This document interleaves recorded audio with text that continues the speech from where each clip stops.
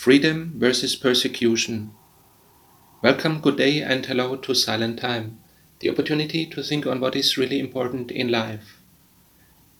Under which conditions and circumstances do you live? Do you live in freedom to worship God as in most Western countries? Or are you forced to follow certain patterns and practices as in some parts of the world where there is no freedom? Do you get persecuted for your faith? If so, is it by government or by family members or by religious leaders? One pattern that repeats itself is the one that Jesus had to suffer himself. The religious leaders, who were fearing for their power and influence would be reduced, they handed him over to the secular judges. That pattern repeats itself over the centuries and even still today. Same as Jesus. The religious leaders, they were fearing that their influence would be reduced, so they handed him over to the secular judge. Matthew 27, verses 1 to 2. Early in the morning, all the chief priests and the elders made their plans against Jesus to put him to death.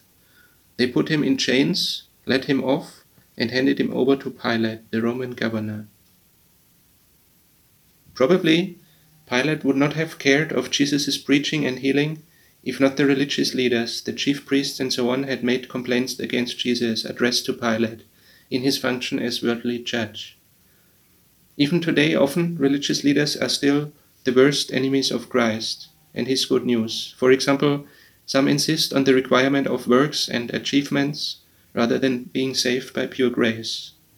And others still get aggressive if their power and influence is reduced by the good news and its message of freedom.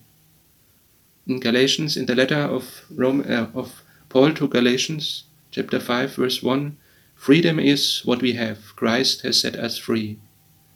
Freedom is what we have. Christ has set us free. Lord, we thank you for your good news. And we pray that you intervene in all these situations.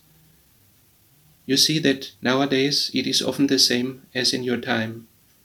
People fear for their influence and then get aggressive and persecute your followers. We pray for all who suffer from this, that you are with them and strengthen them. And we ask for forgiveness where we have done things wrong by ourselves, where we have not put you and your grace first, where we have put other priorities in our own lives and walked away from you. Help us to come back to you and through all good and bad times, walk through this life towards your eternal kingdom where we praise your holy name forever. Amen.